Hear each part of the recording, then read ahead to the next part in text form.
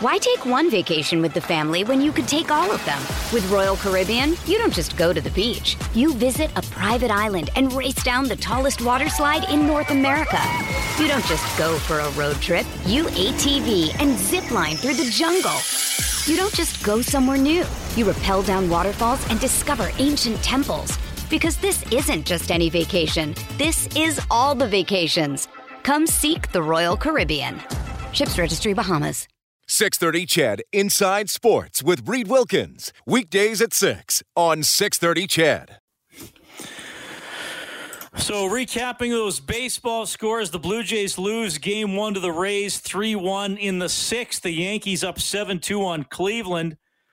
The White Sox knock off the Athletics 4-1, and the Astros, who were below 500 during the regular season, win 4-1 over the Minnesota Twins. The Spengler Cup canceled. Looks like the New York Rangers will buy out goaltender Henrik Lundqvist tomorrow. 3 players from the Tennessee Titans, 5 staff members have tested positive for COVID-19, but the game against Pittsburgh on Sunday is expected to be played. At the moment, we'll follow that story. 780-496-0063 is how you get in touch. The Tampa Bay Lightning, the Stanley Cup champions, and don't forget last spring, I guess pretty much a year and a half ago now, they were picked by many to win the Cup after a 62-win regular season. They did not win a single playoff game. Head coach John Cooper and how they reconciled last year's loss. You know how we did it? With this group right here. And, you know, I'm the one up here in front of the microphone for the last 511 days. Again, who's counting? But bottom line is, we don't get this done without this group here, and they did a phenomenal job. You just look at this series and our special teams, how it went down. Franz and Vasi, our video coaches that get every challenge right. I'm the one that screws them up, but you need a team to do it, and this is a group that led our team, and then you just have a bunch of players that believe, and you know, we use a little inspiration from the Virginia basketball team, and that hat's been with us for this whole time, and when you see somebody else do it, you say, why not us? And we ended up taking, basically we went from the outhouse to the penthouse. All right, well, there you go. John Cooper, Tampa Bay Lightning Stanley Cup champion. A guy who covers the team joins us on the line now. Please welcome to Inside Sports, Joe Smith from The Athletic in Tampa. Joe, welcome to Inside Sports in Edmonton. How are you doing? Doing well. How about you guys? I'm doing great. Tell us the details behind the Virginia hat, first of all, that Cooper mentioned in that clip. Well, like as you guys probably imagine, you guys knew the story where the University of Virginia men's basketball team a couple of years back with the number 1 seed in the tournament, and they lost the 16 seed in the first round. Probably one of the biggest upsets in recent sports history. And you know, after the Lightning were the President's Trophy winners, the first President's Trophy winners to lose in 4 games in the first round, they kind of took that as an example, because Virginia the next year won the national championship. They bounced back, and they took that the fire from the pain from everything that happened and channeled it the right way and won. And so ever since then, you know, Cooper has had a Virginia hat the whole time in the bubble, and he wore it at a press conference on Monday. And he doesn't know Tony Bennett, the coach there, or like people at Virginia, but he said it kind of gives, if they can do it, gives you hope that you can do it. And certainly they're followed in Virginia's footsteps in the ultimate comeback story. Joe, obviously that first round defeat last year, a big part of the Lightning's franchise story, even with the Stanley Cup title. But you look back to really coming out of the season that wiped out the lockout, some struggles the first 5 or 6 years, and then pretty much a contender or at least a playoff team most years. Conference finals in 2011 to the final in 15. Conference finals in 16 and 18, and then now the Stanley Cup championship. And I'm wondering, from your perspective of covering the team, was there ever that franchise moment last year where you thought, oh my God, I wonder if they're going to maybe rip it down or make a drastic trade because they got swept by Columbus? Was it always in your mind a stay the course situation? I'm just wondering how you saw that play out. Well, I mean, I think anybody, you go to wonder after the way it happened, because, I guess if you're the emotional response, you see all the expectations, and you see it end in 6 days.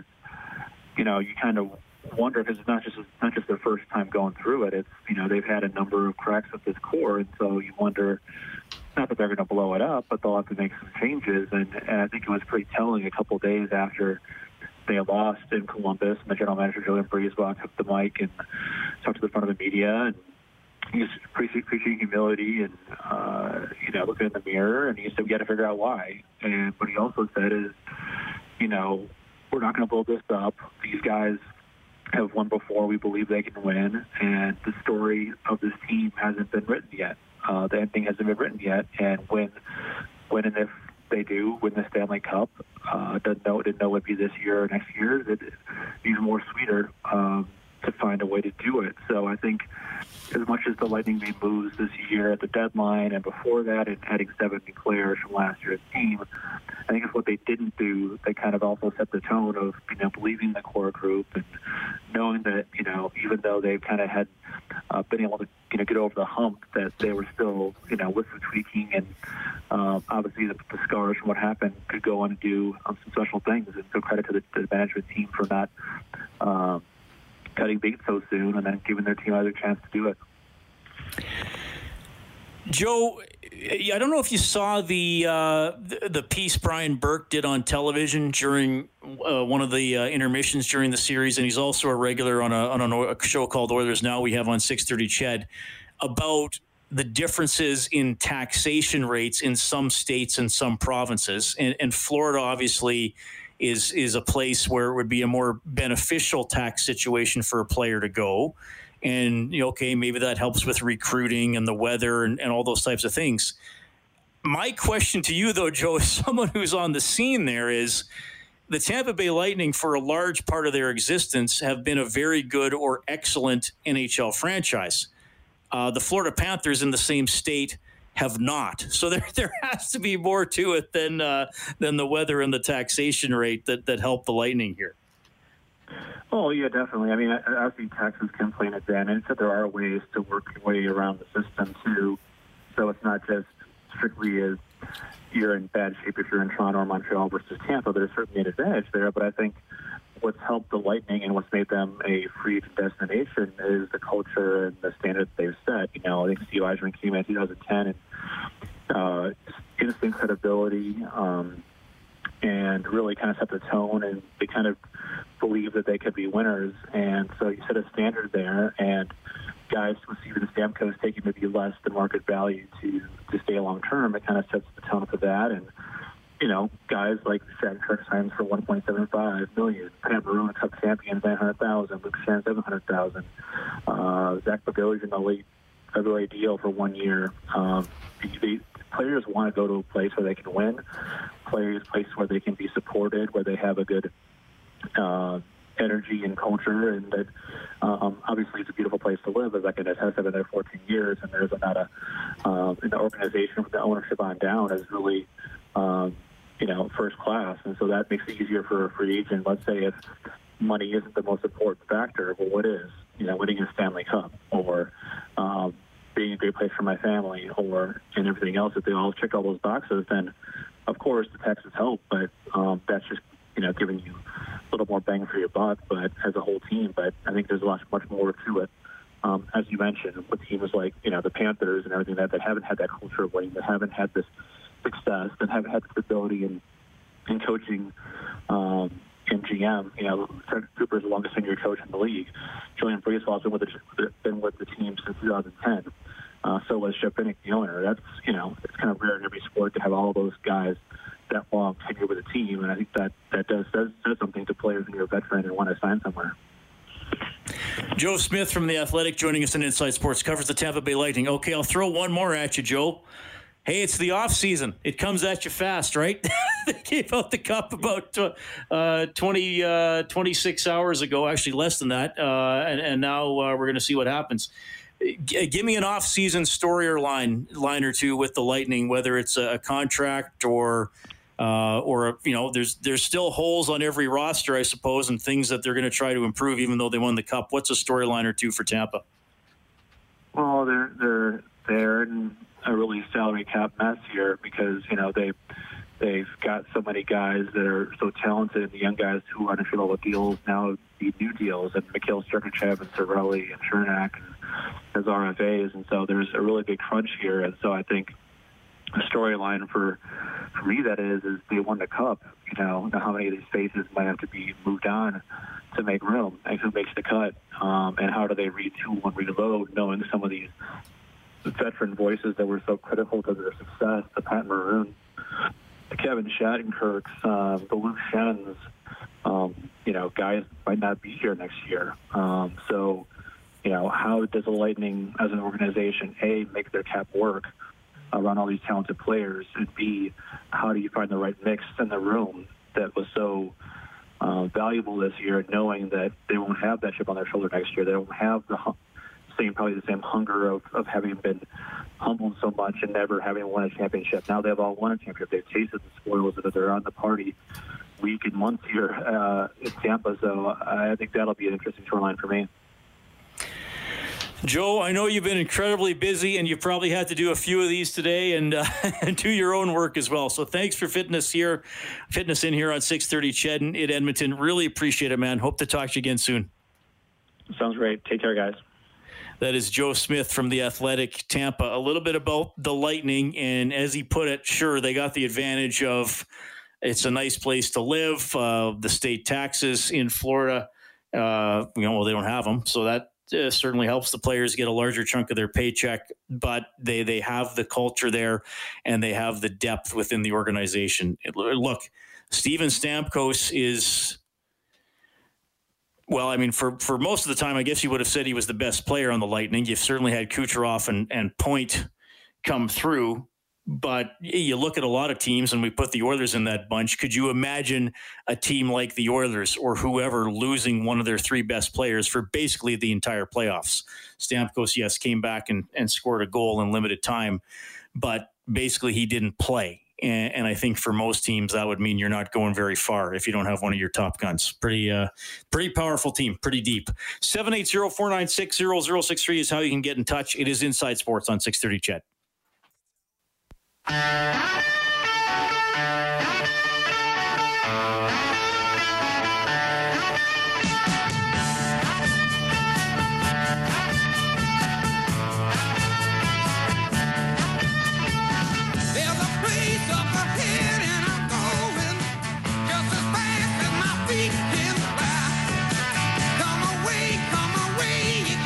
So here's what I'm wondering, and I have a couple of people texting in about speculation for next season, and that's going to be a big topic, I think, as we roll through the fall and into the winter. I don't think there will be NHL hockey until January.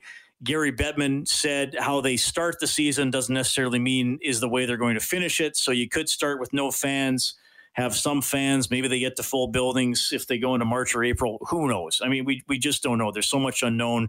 There are different protocols in different jurisdictions when it comes to large gatherings, all that kind of stuff. So the prospect of a Canadian division really intrigues me. And Matthew Schneider said maybe they go kind of a baseball route and you play series. So let's just pick Vancouver and Edmonton as two teams as hypotheticals.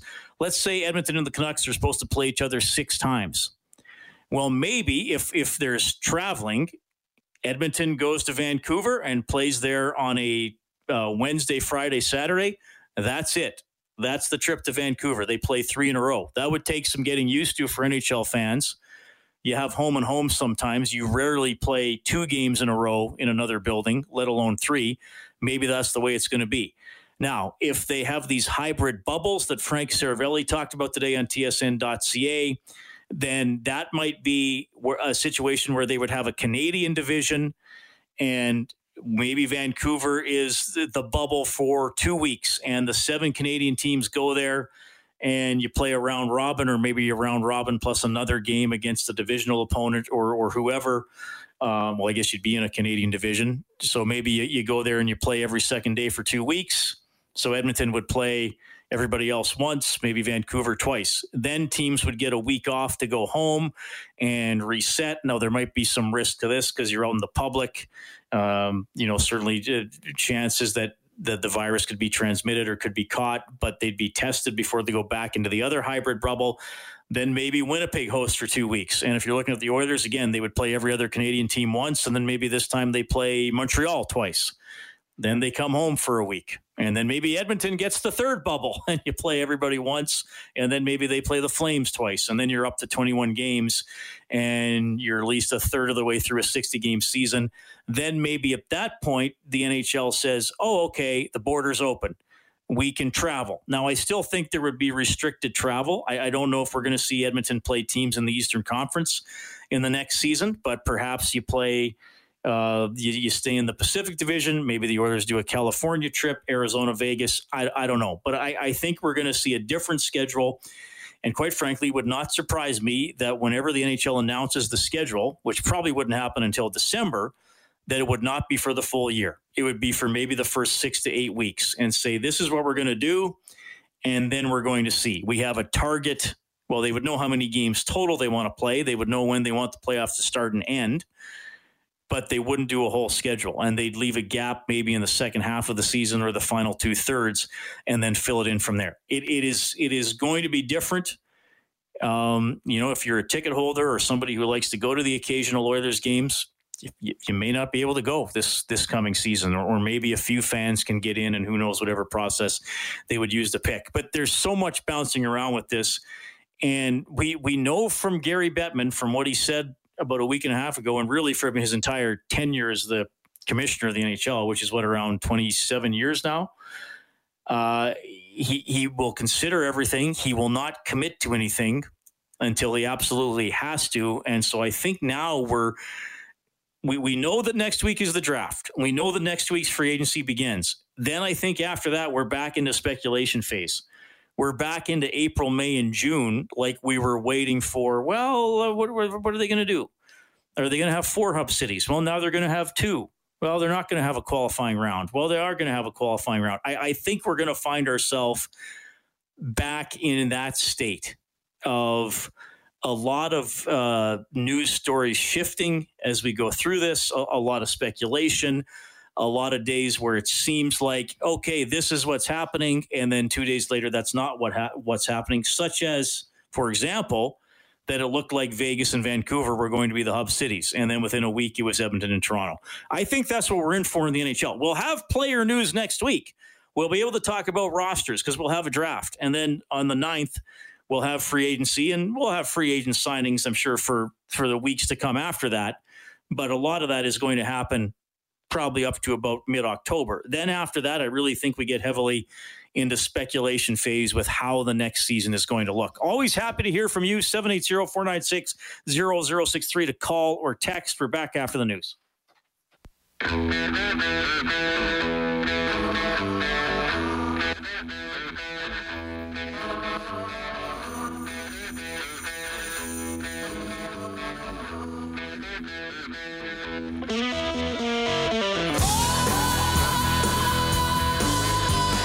Here's what's going on with Major League Baseball. Top of the 7th, the Yankees taking it to Cleveland 11-2. Blue Jays lost 3-1 to Tampa Bay. Astros knocked off the Twins 4-1. White Sox over the Athletics 4-1. All game 1 in best of 3 series. I can't give you an update on the presidential debate because there's no scoreboard. Maybe there should be. Anyway. I'm sure our other shows will have a lot on that over the next 24 hours. 780-496-0063 is how you can call or text. Tampa Bay Lightning enjoying the Stanley Cup Championship. It'll be the NBA Finals. Yes, one of the funniest quirks in all of sports. The Stanley Cup Final, the NBA Finals. The finals tip off tomorrow, the Heat against the Lakers. The great LeBron James saying he's as locked in as ever before in his career. You know, I'm here for one reason and one reason only, and that's to compete for a championship. And that was my mindset once I entered the bubble, once I entered the quarantine process the first 2 days. And then right from our first practice, my mindset was to, if I'm going to be here, make the most of it and see what you can do and lock in on what the main thing is. And the main thing was for us to finish the season and compete for a championship. So that's just been my mindset. Throughout these, I don't even know how many days it is. How many days it is, it feels like 5 years. So it really doesn't matter. But I've been as locked in as I've ever been in my career. Well, that's saying something because he's been locked in pretty much his entire career. That is LeBron James, Heat and Lakers starting up tomorrow. To discuss that and who knows what else. Well, actually, I'm going to throw a bit of a curveball off the top here. It's my buddy from Alberta basketball, from Canada basketball, Paul Surf. Paul, how are you doing?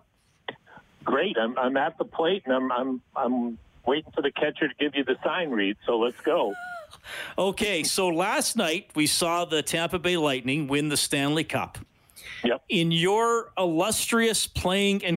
Why take one vacation with the family when you could take all of them? With Royal Caribbean, you don't just go to the beach. You visit a private island and race down the tallest water slide in North America. You don't just go for a road trip. You ATV and zip line through the jungle. You don't just go somewhere new. You rappel down waterfalls and discover ancient temples. Because this isn't just any vacation. This is all the vacations. Come seek the Royal Caribbean. Ships Registry, Bahamas. Coaching careers, the most significant championship you've ever won? Let's see. The most significant championship I ever won was my third-year university, my junior year. My Winona State team, we were playing in the NAIA, which was it was a completely different era. A lot of great players. Jack Stickma was in the same tournament. But we won our district to go to the national championships. It was 32 teams from across the U.S. coming to the Kemper Arena in Kansas City, Missouri. And got there, and we won our first game, beat a good team out of the East, lost our second game to a great team out of the South that eventually finished second. But yeah, that was the best championship. We won our conference, won the districts, got down there, made a little noise. I had 30 in the first game, so I felt good about that. And then we couldn't get it done in the second game. That was probably the biggest championship. Lots of other great memories, championships, last second shots, things like that. But that'd be my championship. I believe Winona State, have they not won a couple of Division II men's basketball titles? They did. They won the finals 3 years in a row, won the first one easily. Second one, they were up 7 with 47 seconds to go and lost in regulation.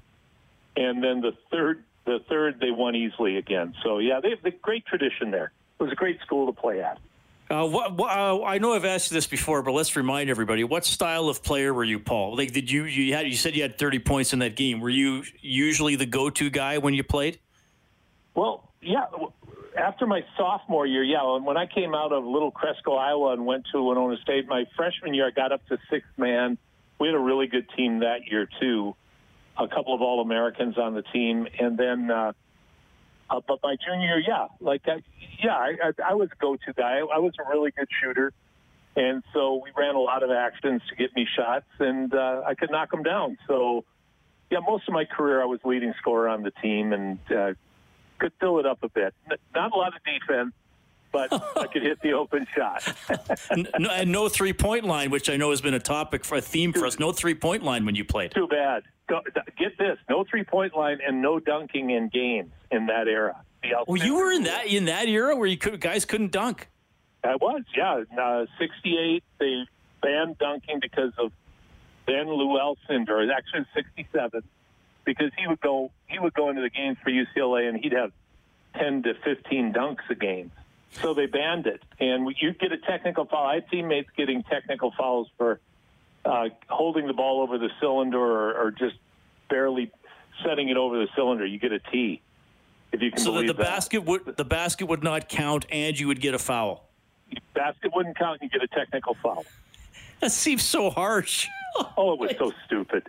I mean, it was so stupid. And after I graduated, they reinstated dunking. So go figure. But it wasn't much of a factor in my game, believe me.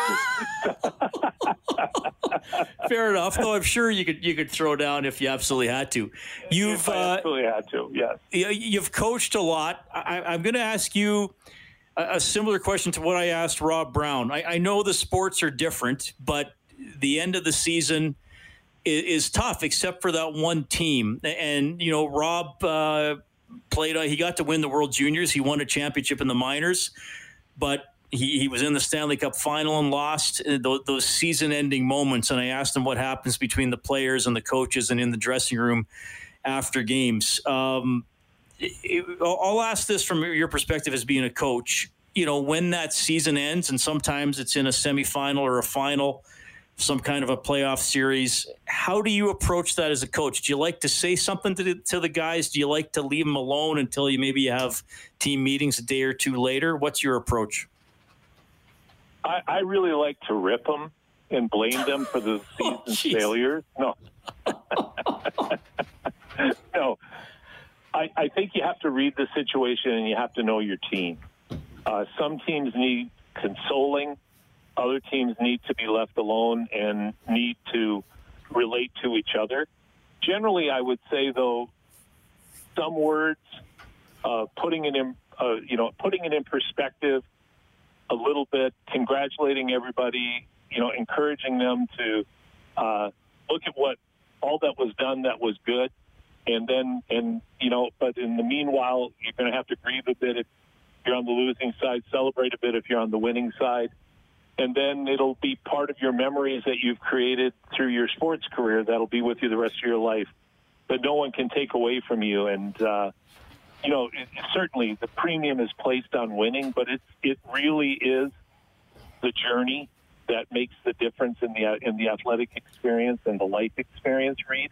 Because so few people ever win the big championship, but that does not diminish the efforts and the best efforts that are put forward by athletes and coaches to make a season special. Yeah, well said. Paul Sir joining us tonight from Alberta Basketball on Inside Sports. So I always enjoy your perspective on things like that, because you've had a lot of experiences and athlete development, and like you just said, the experience of being on a team and going through the journey of a season and the ups and downs is so much of what makes sports. Of course, everybody wants to win, but especially young people take so much out of it as they go through their lives, which is really important. Okay, at the other end of the spectrum, it's the end of the road in the NBA, and it's the Heat and the Lakers. You heard that clip from LeBron. I mean, he's sitting there saying this is as locked in as he's ever been. Yeah. So let me get this straight, LeBron. You were just kind of half-assing it the first 14 years or whatever of your career. Yeah. You still won all those titles. Motions for the 10 finals you've been to. So maybe now it's time to get serious. It doesn't bode well for the Heat. I think, the odds makers certainly make the Lakers a heavy favorite, Reed. That it goes without saying when you have two first-team NBA players, the caliber, and it's not just like they had great seasons. These are great, great players. LeBron, his legacy is getting bigger and bigger all the time, and here he is at 35, Reed, and I honestly can say I think this is the best basketball I've ever seen LeBron play in terms of its totality. He's playing defense, and he hasn't played this kind of defense, to my mind, for the last 3 or 4 years. So he is locked in. I have a hard time imagining Miami beating them. Miami's a surprising team. They're a great team. And I'll tell you where Miami has one tremendous asset, among many, but that's the clever game adjustments that Coach Spoelstra and his staff have been using that may give. Hey, it's Kaylee Cuoco for Priceline. Ready to go to your happy place for a happy price? Well, why didn't you say so? Just download the Priceline app right now and save up to 60% on hotels. So whether it's Cousin Kevin's Kazoo Concert in Kansas City, go Kevin, or Becky's Bachelorette Bash in Bermuda, you never have to miss a trip ever again. So download the Priceline app today. Your savings are waiting. Go to your happy place for a happy price. Go to your happy price, Priceline. Them a fighting chance. Yeah, I got to tell you, Paul, I watched a lot of the Raptors series. I was still interested in watching Jamal Murray in the conference finals, and when I watched the Heat, you're going to laugh, but I'm like this. When I watched the Heat and Celtics, it was just because now I wanted to see the Celtics lose, because generally I don't like Boston teams, and plus they beat the Raptors. But I want to tie this back into Toronto, and I know you and I have done a couple segments breaking down their season and their playoffs, but when I saw these teams playing that reached the Final Four, they just had better flow on offense. Like, I went back and the Raptors, like, I felt like they had this weird hesitation in some of their offensive sets that the Celtics didn't have, and the teams that were into the conference. Like, I know you see it so much more technically than I do, but when I was watching the conference finals and comparing it to the Raptors' offensive flow, I thought, why were the Raptors hesitating on some of these plays, and these other teams are just going after them and making them? I think that's pretty good. Your years in Lloydminster really helped you with your basketball knowledge, Reed. Phil Allen, man. Phil Allen. That's right. Actually, your observations are good, are right on point. The Raptors were not free flowing. Even when they had success, they had to work. It looked like they had to work so hard to have success, and a couple of factors I think enter into it. Number one, Lowry is magnificent, but Kyle Lowry is a street fighter, and everything he does is through his mental toughness. Certainly, he hits shots, he hits 3-pointers, but when you look at a lot of his drives to the basket, when he finishes, it's getting bumped, it's getting hit. I mean, the guy's a bruiser.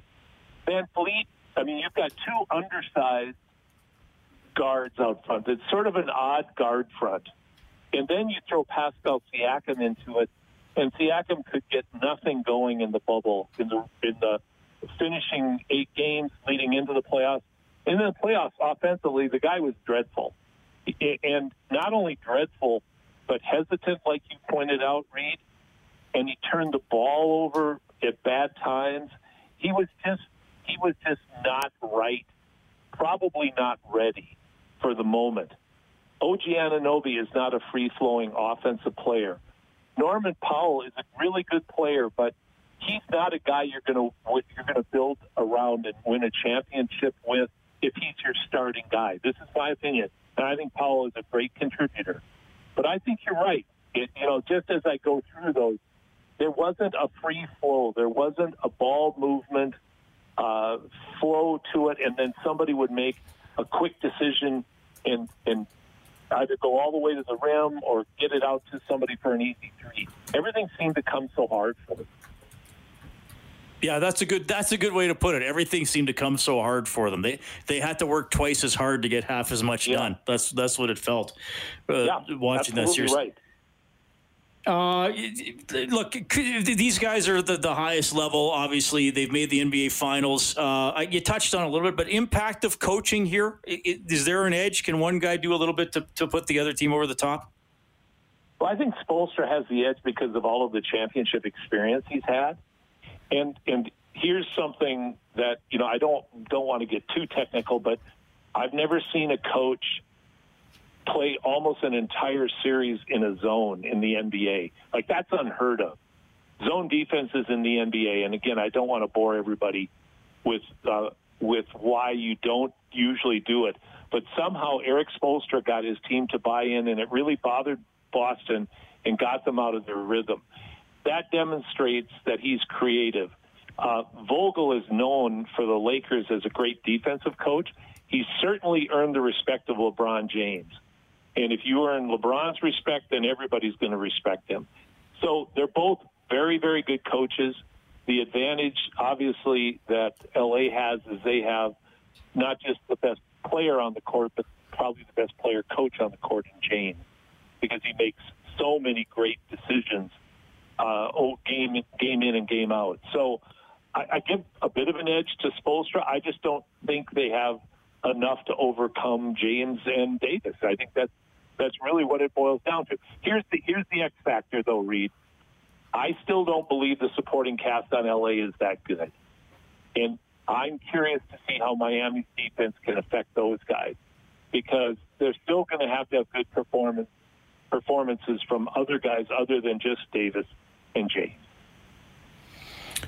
Yeah, fair comment. I mean, we saw it with the Tampa Bay Lightning, right? Depth. Yeah. Like Stamkos didn't play. Well, he played 5 minutes, and they still won this. They still won the Stanley Cup. So you still need that depth. How many games do you think it goes? I mean, obviously, you think the Lakers are going to win. How many games? I'm going to go with 6. I'd like to say 5 because it'd be intriguing to see. No, I'm going to go with 5. I'm going to go with 4-1 victories for the Lakers because I just think LeBron has too much. And you know what? I say that. I hope I'm wrong. I hope it's a really competitive, close series. I really like the shooters for Miami, and I really like the way this team plays together, and I like the leadership of Jimmy Butler. So I'd like to see them give LeBron a run. Paul, well, it's always great to have you on the show. Of course, we'll keep. What's going on? What's going on in Alberta basketball now? How's everything shaping up with all the pandemic adjustments?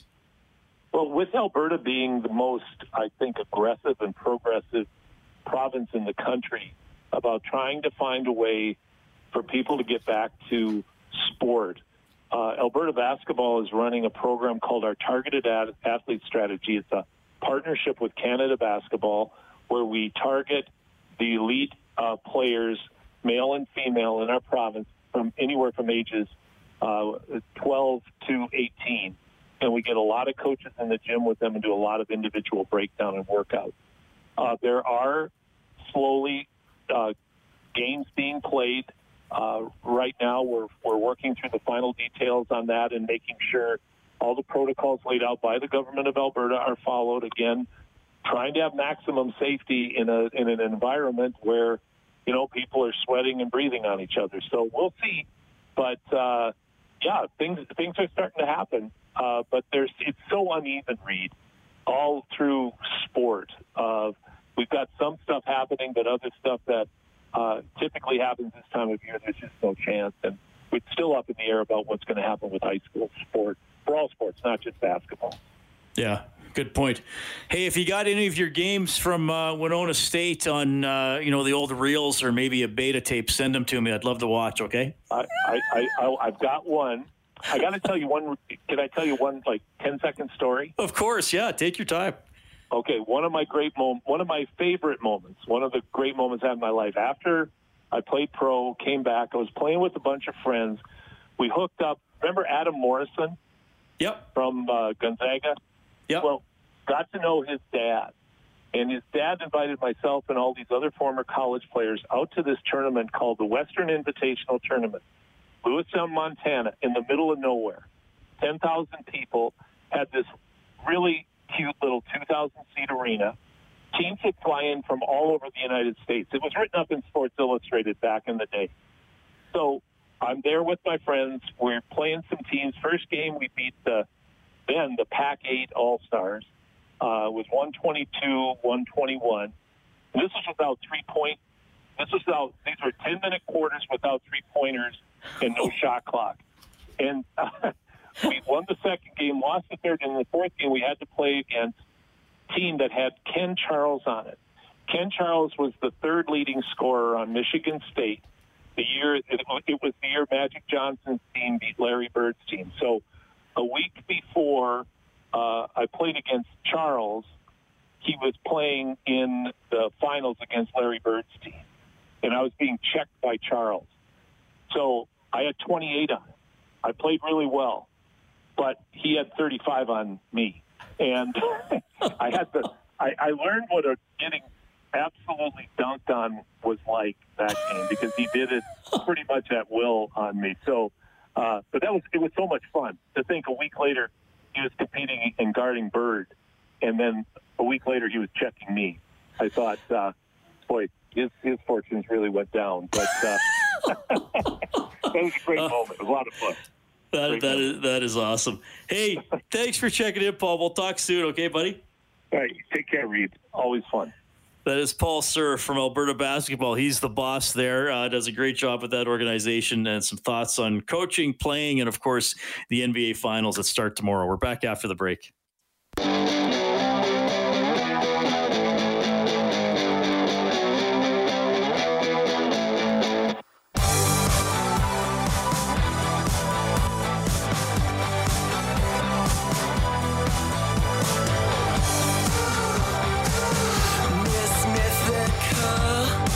Interesting text here. This texter says, I lost the Allen Cup semifinals in double overtime to Whitby and Stony Plain. Brian Sutter absolutely ripped us after the game. Not kidding. I was at that game. I was at that tournament doing play-by-play for the Lloyd Border Kings, who would beat Whitby in the championship game after beating Stony Plain in the semifinal. And yes, the other semi was Bentley losing to Whitby in overtime. Thank you for texting that. It was a pretty good memory for me, perhaps not as positive from that texter who used to play for the Bentley Generals. They're now known as the Lacombe Generals, of course. That's one of my greatest broadcasting memories of all time. I've told that story before. A little bit of an awkward situation for me. As you probably know, Sid Smith, the boss at 630 Ched, is retiring at the end of October. And I don't know how to approach this. It's a little weird. I don't want to seem, like I'm being, petty about it. But, well, Sid owes me $18. He's owed me $18 for a couple of years. And now he's retiring at the end of October, and I want to make sure I get that money. So where I'm not at the station, so I can't, go talk to him or maybe leave a friendly note. So do I email him? Do I call him? Do I do something on Zoom? Do I maybe email him about some other stuff? And then hey, P.S., man, you still owe me that $18. I don't know. It's a dilemma. I got to try to figure it out before the end of October. Could really use that cash.